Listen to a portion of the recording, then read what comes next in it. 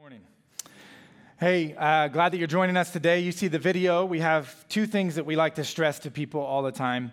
Learning environments and community environments. A learning environment you just heard about, it's a class setting. You can dive deeper, get more involved in God's Word. A community environment, working together as you're following after Jesus, working together with that learning environment would be our discipleship groups. And so we have a call-out meeting on May the 2nd during the third service. So you come to the service, you can go to that meeting if you're not in a discipleship group. There's no commitment you're making when you come to this meeting. You're simply able to listen to what our groups are all about, how to get plugged in. You can ask questions. Just learn more about, hey, what are discipleship groups at New Hope like? Why are they important? And how do I learn more about it? And you can do that next Sunday. Is next Sunday May 2nd? Someone help me out here. Yes. Okay. It all blends together. May 2nd, during third service, you can check that out. Two more things, and we'll get into the sermon this morning. One, we have something to celebrate. You're not going to get to see it, but during third service, Jacob Thompson, Tad and Amanda Thompson's son, is being baptized into Christ, and we just want to celebrate that as a church. And so, yes, go ahead, celebrate that. I'm very excited.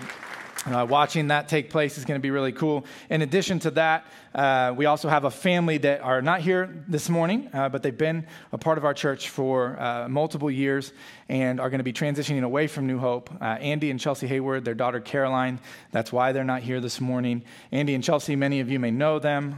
They've made an impact in our church in a variety of ways. Andy came here after a season of difficulty in ministry and has spent the last few years here as a part of our church family with Chelsea. And just got a call, and he's going to be a youth minister in northern Indiana, and we're excited, and they start next week. And so if you know them, send them a message of encouragement, but if you don't know them, you can still pray for them. And so I'm going to ask you to pray over the Hayward family this next week as they transition to a new ministry in northern Indiana. So let's pray together, and we'll jump in. Father, we thank you so much for all that you're doing in this place. It's incredible. Just really, really proud to be a part of a church that is so dedicated to people. And whether it's celebrating new life in Christ, as we will with Jacob, or sending those out as you have called them into ministry, we just pray that you'll continue to work in all of their lives, that you'll continue to work in and through us.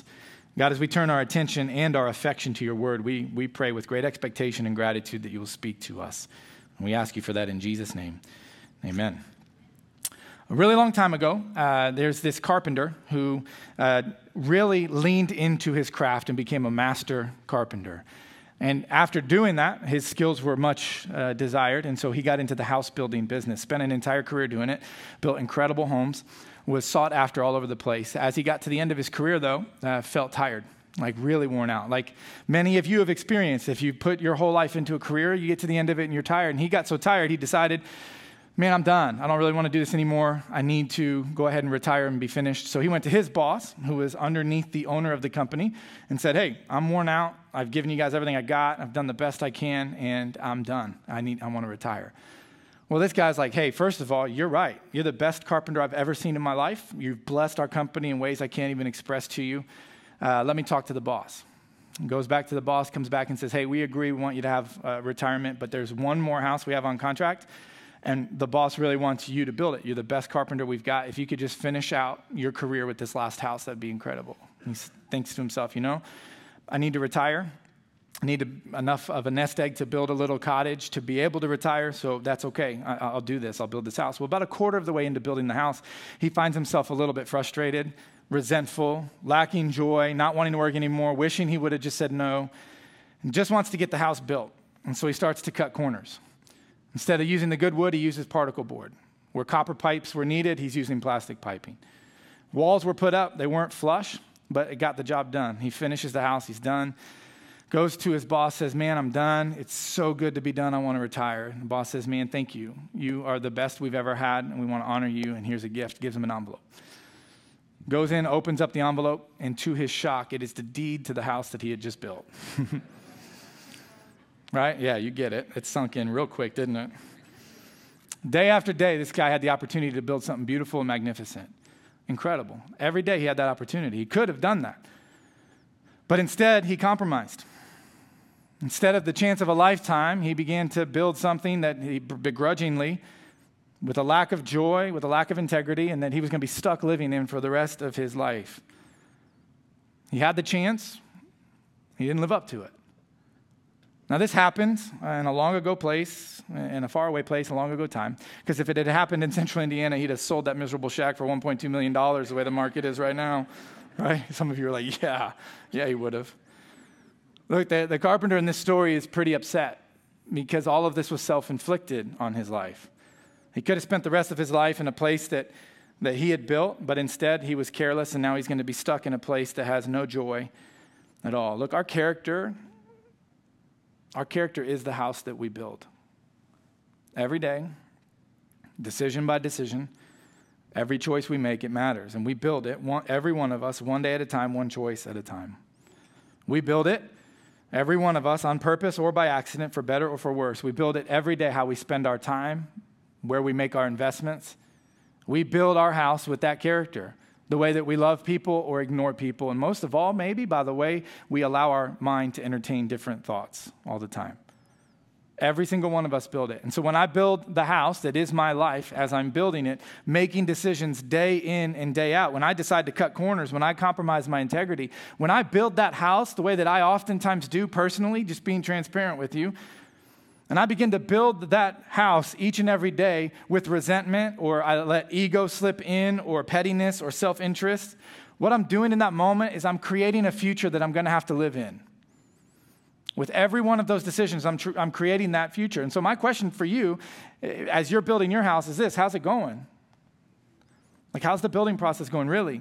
Each day, each moment, every decision. How's that process going? How's the house being built for you?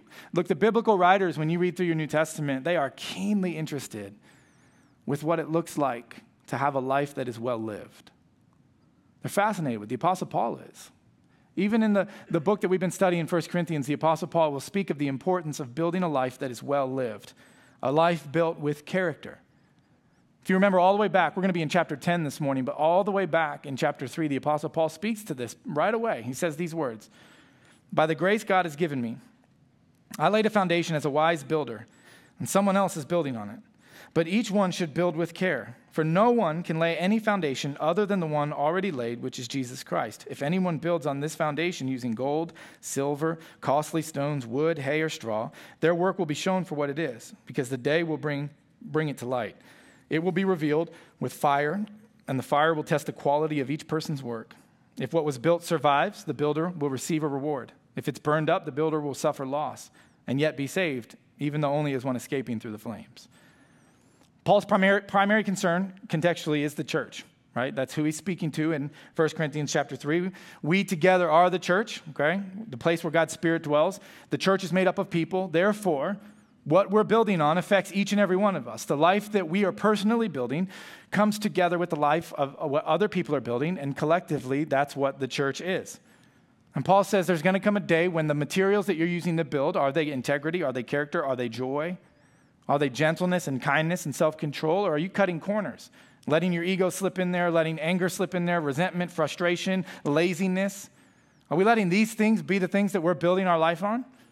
Because when that happens, there's going to come a day when it's tested. The foundation, what you're building on, the materials that you've been using will be tested. And it's not just Paul that's fascinated with this. You can look through your entire Bible, and God, from beginning to end, is fascinated with the life that we live. He's keenly aware of how important it is that we build the right way so that our life can be a testament to his glory. I mean, Jesus, when he's done preaching the most famous sermon in all of history, when he's done with it, called the Sermon on the Mount, listen to the words that he uses when saying, hey, when you take what I've taught you and it becomes what you build your life with, this is why that's so important. I'm going to read to you from the Message translation. Here's what he says, Matthew chapter 7. "These words I speak to you are not incidental additions to your life, homeowner improvements to your standard of living. They're foundational words, words to build a life on. If you work these words into your life, you're like a smart carpenter who built his house on solid rock. Rain poured down, the river flooded, a tornado hit, but nothing moved that house. It was fixed to the rock. But if you just use these words in a Bible study and don't work them into your life, you're like a stupid carpenter who built his house on a sandy beach. When the storm rolled in and the waves came up, it collapsed like a house of cards."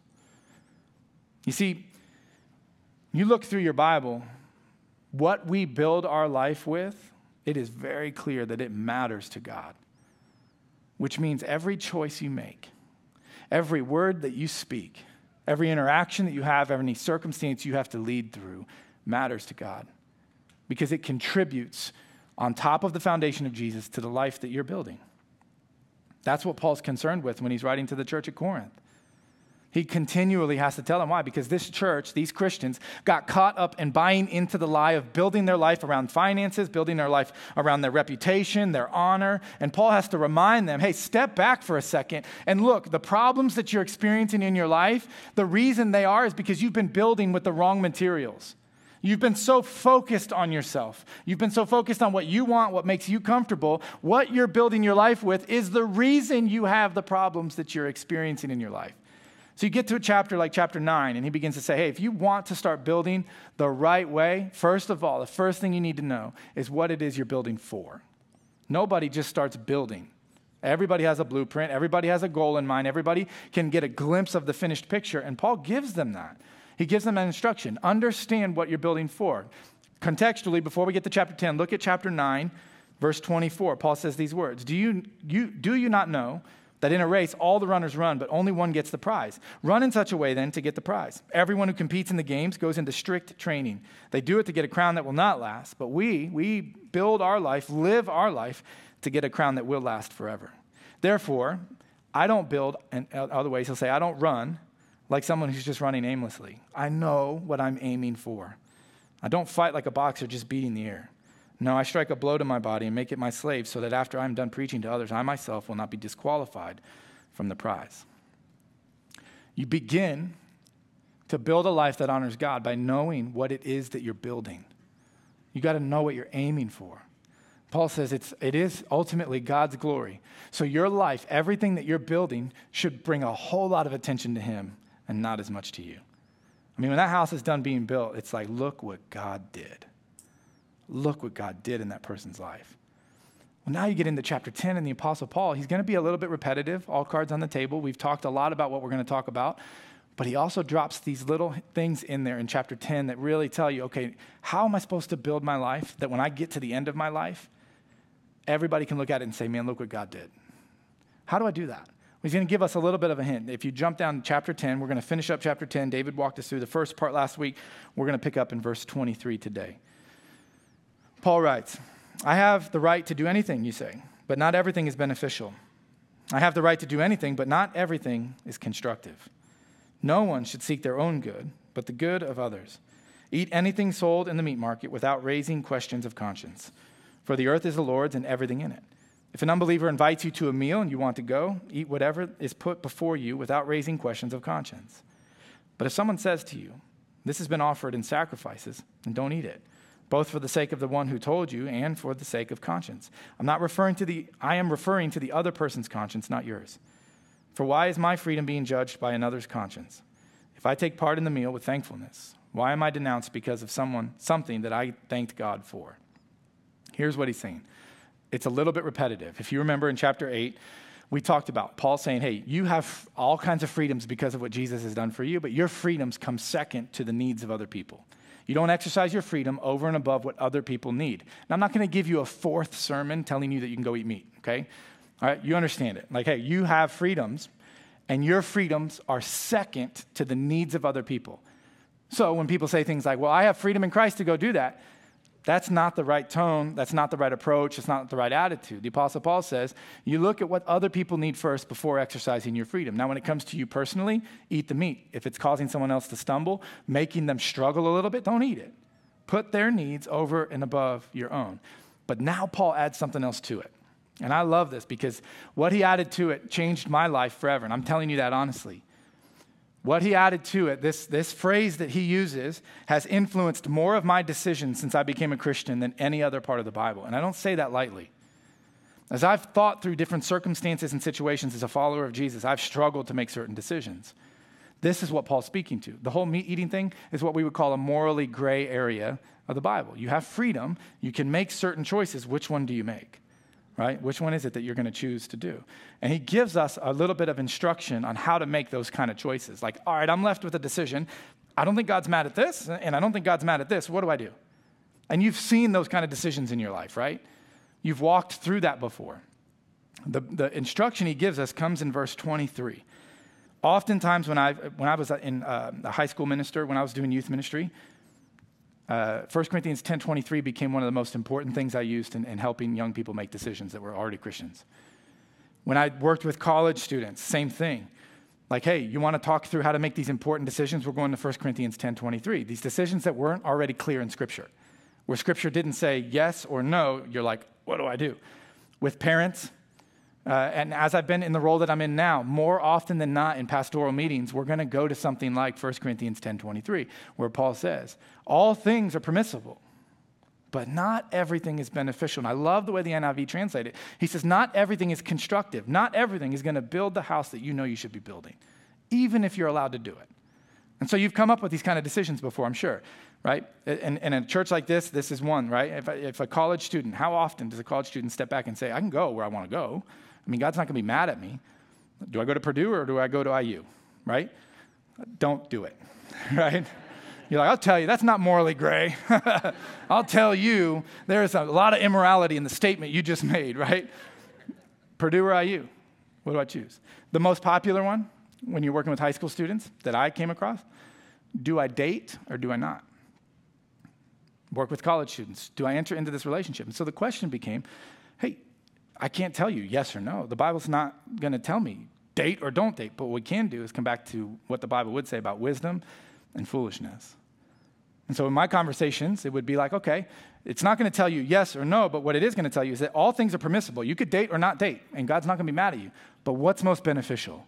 Well, beneficial to what? Beneficial to the life you're building, meaning beneficial when you get done with that life, look what God did, not look what someone else did. When you get done building that life, it's a life dedicated to the kingdom of God. And so the question you're asking in that moment, whenever you're making that decision, like I got to make a financial decision that's going to impact my family. What do I do? Well, the Bible doesn't say don't do it. What do I do in that moment? I got to make a decision on all these different things, and I'm not sure what direction to go. I'm not sure what choice to make. I'm not sure what school I should go to, whether or not I should be in this relationship, whether or not I should make that financial decision. What do I do? You step back long enough, and you say, okay, all things are permissible. I understand that. There's not an immoral choice that I'm going to make here, but what is most beneficial to the life that I've said I'm building? And more often than not, people want to make that choice apart from the life they said they were building. So a lot of the times when you're walking through this with people, you're having to remind them, you're having to step back and say, hey, hold on, let's go back to the life you said you wanted to build, not the choice. We're going to pause that decision you have to make, and we're going to go and say, hey, you said this is the life you wanted to build. You said this is the house, if you will, that you're building. These are the materials that you were wanting to use. When that project is finished, what's that house going to look like? Okay, now let's go back over here and make this decision. That's what Paul is saying. Hey, yeah, look, when it comes to eating meat, sure, you can eat meat. It's yes or no. It's morally neutral. What's most beneficial in this particular circumstance to you building the life that God has called you to build? Now Paul's going to go into a little more detail and give us even more as we walk through this. Verse 31, he says, so whether you eat or drink, whether it's IU or Purdue, okay, or whatever it is that you're going to do it for God's glory. Do all of it, every choice, every decision, every word you speak, every relationship that you have, every circumstance you find yourself in. Make sure that you're in that for God's glory and not for your own. Do not cause anyone to stumble, whether Jews, Greeks, or the church of God. Even as I try to please everyone in every way, from not seeking my own good, but the good of many, so that they might be saved. Again, God's glory is my ultimate goal here. And then he gives us this really great practical way to do it. He says this, follow my example as I follow the example of Christ. He says, imitate me. And you're thinking, wait, hold on. Imitate you? Like, what do you mean? It's like, well, find someone in your life who's one or more steps ahead of you in the building process. They're building the same house that you know you should be building. They're using the right materials. I mean, that is someone with integrity. That's someone with character. That's someone with the right tone and approach. They've got gentleness and kindness and self-control. They're living for Jesus in a way that I know I should be living. They're a few steps ahead of me. I need to imitate what they're doing. And here's what's fascinating. This is not a one-time shot in the arm where Paul says, imitate me as I imitate Christ. No, this is a theme throughout your New Testament. I mean, Paul said this already in 1 Corinthians chapter 4, verse 16. He said this, I exhort you then, be imitators of me. When he wrote to the church in Ephesus, Ephesians chapter 5, he said this, be imitators of God as beloved children. Be imitators. Look at the way you're building and imitate after the way that it's been built before you. Hebrews, the writer of Hebrews said this, that you may not be sluggish, but imitators of those who through faith and patience inherit the promises, those who have gone before you, those who are a few steps ahead of you. And it's not hard to see, right? You've experienced this. Imitation comes pretty easy, pretty early on. So the question's not, should I imitate? The question should be, what or who am I imitating? You've seen this in your life. At least I have, very clearly. Anyone with children will tell you that. Right now, my 4-year-old doesn't struggle imitating things. And we've got a series of things, seasons we've walked through with him where he's imitated things. He's not too long ago, his thing was the garbage truck and garbage cans. Anyone who's been around our family, you're like, yeah, it is. That's Noah's thing. Why? Because Noah, my 4-year-old, if you meet him, one of the first things he's going to ask you is this: what color is your garbage can? It's like, before we do this relationship thing, let's get down to business. Like, what color is the garbage can here? We're not going to get a lot farther if it's not the right color, right? Like, when does the garbage man come to your house? Like, he wants to know so, like, he can finish at our house and come sit at your house and watch. That's his thing. He loves it. So he'll put a vest on, and he's, like, constantly, he has, like, little garbage cans. He's got garbage truck toys, and he's, like, he makes the route around the neighborhood, and, I mean, he loves it. He has no issue imitating. He went from that, now he's gone through a season where I get the privilege of working with the Whitestown Fire Department as a chaplain. And so I've taken him with me a few times, and he's seen the fire trucks, and he gets so excited about that. Now he wants to imitate all the fire trucks. And so now I want to dress up like a fireman. I want to put the fires out. And he'll say things like all throughout the house, like, okay, and he just loves it. He starts imitating a firefighter. Most recently, it's Bob the Builder. Curse you, creator of Bob the Builder. It's cost me more money and time. But he loves it. And so just this past weekend, my discipleship group came out here to the church, and we were all helping to build something for VBS. And Noah's like, I got my tools. And he's like, he comes out and he's like, I got to have a piece of wood. And he's just banging on wood. But he's like, I'm building it. And he's just like, can we build it? Yes, we. Like, He gets so excited about it. Now, here's the one that gets me the most. This is the most humbling one. Noah has no problem imitating me. That scares me. It's cute. And it's fun. He'll do things like he comes in and he's like, I need the keys to your car, my car, Dad. I need my car. And he wants the keys to my vehicle. And he'll say this, no kidding, it's time for me to go study. And I'm like, do I say that too much around here? Like, where are you? Why do you? It's like, I got to go get in the car. I'm going to study. And he'll go get in the car and he'll like, hey, what do you guys want from Dairy Queen? I'm like, what? I'm like, in our house it's donuts, buddy. We don't do Dairy Queen. We do donuts. And so he's like, all right.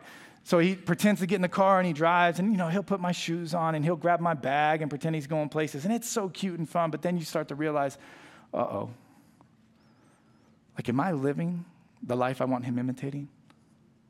Like, really? Because I have a 13-year-old too. He's not, he does actually steal my shoes, but he doesn't put them on to show off anymore. He actually wears them.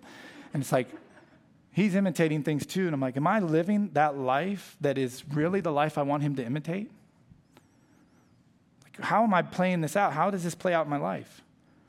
So I want to walk through just a few things that I've wrestled with, and these aren't me telling you. I'm not like the expert to tell you this is, but I do want to give you some things maybe in the next week you can wrestle with as you think through that. Am I living the life that other people should imitate?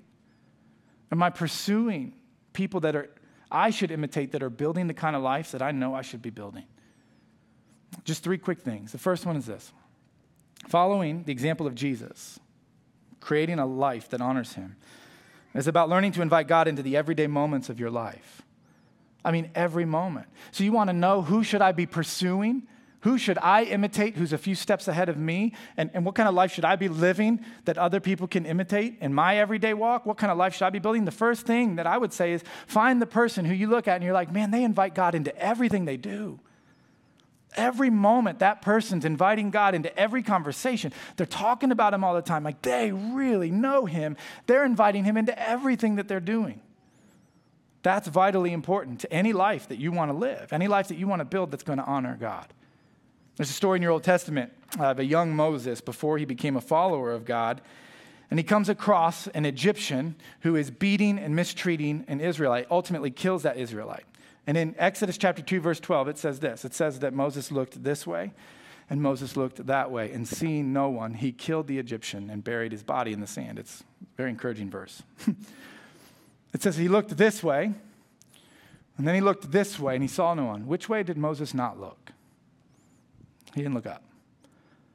And had he looked up, had he invited God into that moment, it would have played out a lot different. Look, I can promise you, in the circumstances you find yourself in, no matter how much your coworker drives you nuts, no matter how much your neighbor is frustrating you or annoying you, I promise you, if you were to pray and ask God to come into that moment, the answer that will come from God, the answer that you're going to get after that prayer will not be, kill them and hide their body in the sand. It's just not what he's going to say. He will not say that to you. Look, following Jesus is about inviting him into the everyday moments of your life, because you come to understand this. If I'm going to build that life, I'm not building a life for God. I'm building a life with him. There's a big difference. There's a big difference. I'm just building this for you, God, instead of I'm building this with you, God. Join me in this. The second thing is this. Following the example of Jesus is about leading and following. I mean, it's a clear expectation here that Paul tells the church at Corinth, you need to follow my example. You need to find someone building like you're building so that you can follow. But it's very clear, too, that we are not just followers. We're all leaders as well. You're all leaders. That's why I love this picture. Check this out. I've always appreciated this picture. Let me ask you this. Yeah, cute. But how many, how many leaders are in this picture? There's 4. I love this picture. Why? Because they're all headed the same direction. They're all going after the same thing. And that there's 4 leaders in this picture. Why? Because you don't have to be at the front of the line to lead. You don't have to have it all figured out. You don't have to go first. You just need to be one step in front of the person who's behind you. And far too many Christians take that for granted. You just need to have I'm just one step further than you so I can turn around and bring you along. And at the same way, I know who's in front of me because I'm intentional about whose life I'm imitating, because we're all headed in that same direction. Third thing is this. Following the example of Jesus is about relying on his power and not your own. It'd be easy for you to say, I need to go find someone to imitate. I need to be someone worth imitating. I'm going to go do this. And you're going to realize real quick you can't. You're going to fail because you don't have what it takes. You're not strong enough. You're not consistent enough. You're not able to overcome the enemy the way that you think you can. You can't do this in your own power. And you start realizing this is why so many Christians burn out. They're like, look, I'm trying so hard to imitate that. And I'm trying to be somebody worth imitating. I just find myself burned out. I'm tired of this and I'm out. And I think the reason that they come to that conclusion is because they're relying on their own abilities, their own power. Look, following Jesus is about leaning in him. This is why he said, I'm leaving, but I'm sending the helper. You have a helper. When you are a Christian, when you've been baptized into Christ, you have the Holy Spirit living inside of you. You now have a power to access that's far greater than your own abilities. Man, do we take that for granted. This week, as I was studying, Ben was studying as well, which, hey, you should find great comfort in knowing that the worship minister here takes the text seriously. He sent me a quote from Tim Keller I just think illustrates this principle well. And this is what Keller says. The difference between knowing Christ and knowing the power of his resurrection, says Keller, is the difference between knowing a person and resembling a person. It's not about relationship, but about supernatural character growth. When Paul says, I want to know him, it means I want to be with him. But when he says, I want to know the power of his resurrection, it means I want to be just like him. Look at the deadness in your life. Look at the anger. How is it going to be turned into forgiveness? Look at the insecurity. How's that going to be turned into confidence? Look at the self-centeredness. How's that going to be turned into compassion and generosity? How? And the answer is the dead stuff gets taken over by the Spirit of God. When you decide to have Jesus as your Lord and Savior, the power of the Holy Spirit comes into your life. It's the power of the resurrection. The same thing that raised Jesus from the dead is able to work in your life to help you have the power to follow him and build a life that's worth following. So 2 questions real quick. We're coming here to the home stretch. I got 2 questions for you that I just want you to wrestle with. These questions, please hear my heart. They're not intended for shock effect. They're not intended to get you. Man, I've wrestled with these texts over the last probably 7 or 8 years, these 2 questions that have helped me realign myself into the building process of my life. The first question that you might wrestle with is this. Am I a disciple of Jesus that's worth reproducing? Like, should God want people to imitate me? That's a hard question. I get it. And it's not to beat you down. It's just let's make sure we're thinking critically about this. And the second question would be this. If everybody followed Jesus the way that I follow Jesus, would the church grow? I mean, if everyone's prayer life looked like your prayer life, what would happen? If everyone shared their faith and talked about Jesus the way that you do, if everyone displayed the fruit of the Spirit the way that you do, what would that look like in the church? These things are important. Vitally important. What about the life that you're building? My son's a huge Golden State Warriors fan. I'm going to close out this way. Big time. He has been for many years, loves watching Steph Curry. I like video games too, because that's how that guy plays. It's just a video game, right? You just shot after shot. It's crazy. He used his Christmas money to buy the NBA League Pass. I mean, he's all in. Like, he loves watching this team. And every time we watch one of their games, or you see their team represented, you always see a picture of the Golden Gate Bridge. This picture here, you see this. You've seen this many times before, I'm sure. I find this bridge fascinating because if you do a little research on it, you come to find out this is actually built, this bridge, pretty bold, was built on a fault line. It's built on a fault line, which means it's really privy to earthquakes. That's fun. If you've seen the movie with Dwayne "The Rock" Johnson called San Andreas, right? That's the fault line this is built on, the San Andreas fault line. So you're like, why would anyone in their right mind build that? But let alone, why would anybody step foot on that bridge? Why would you even want to be around it? Earl Palmer writes this: by design, every part of the Golden Gate Bridge, the roadway, the railings, the cross beams, every single part of it is related to the vast cable system and two great towers that are deeply embedded into the rock foundation underneath the sea. So if an earthquake does come, this bridge can sway 22 feet in either direction without being compromised at all. In other words, he says, the Golden Gate Bridge is totally preoccupied with its foundation, and that's the secret to its strength. And the same thing should be said of us. We are totally preoccupied with our foundation. That's the secret to building that life, that when we get to the end of our life, people will look at the house that's built and say, look what God did. So let me ask you again, how's your building? Let's pray. Father, we thank you that we don't build this life alone. Man, I thank you, because it would be one horrible house.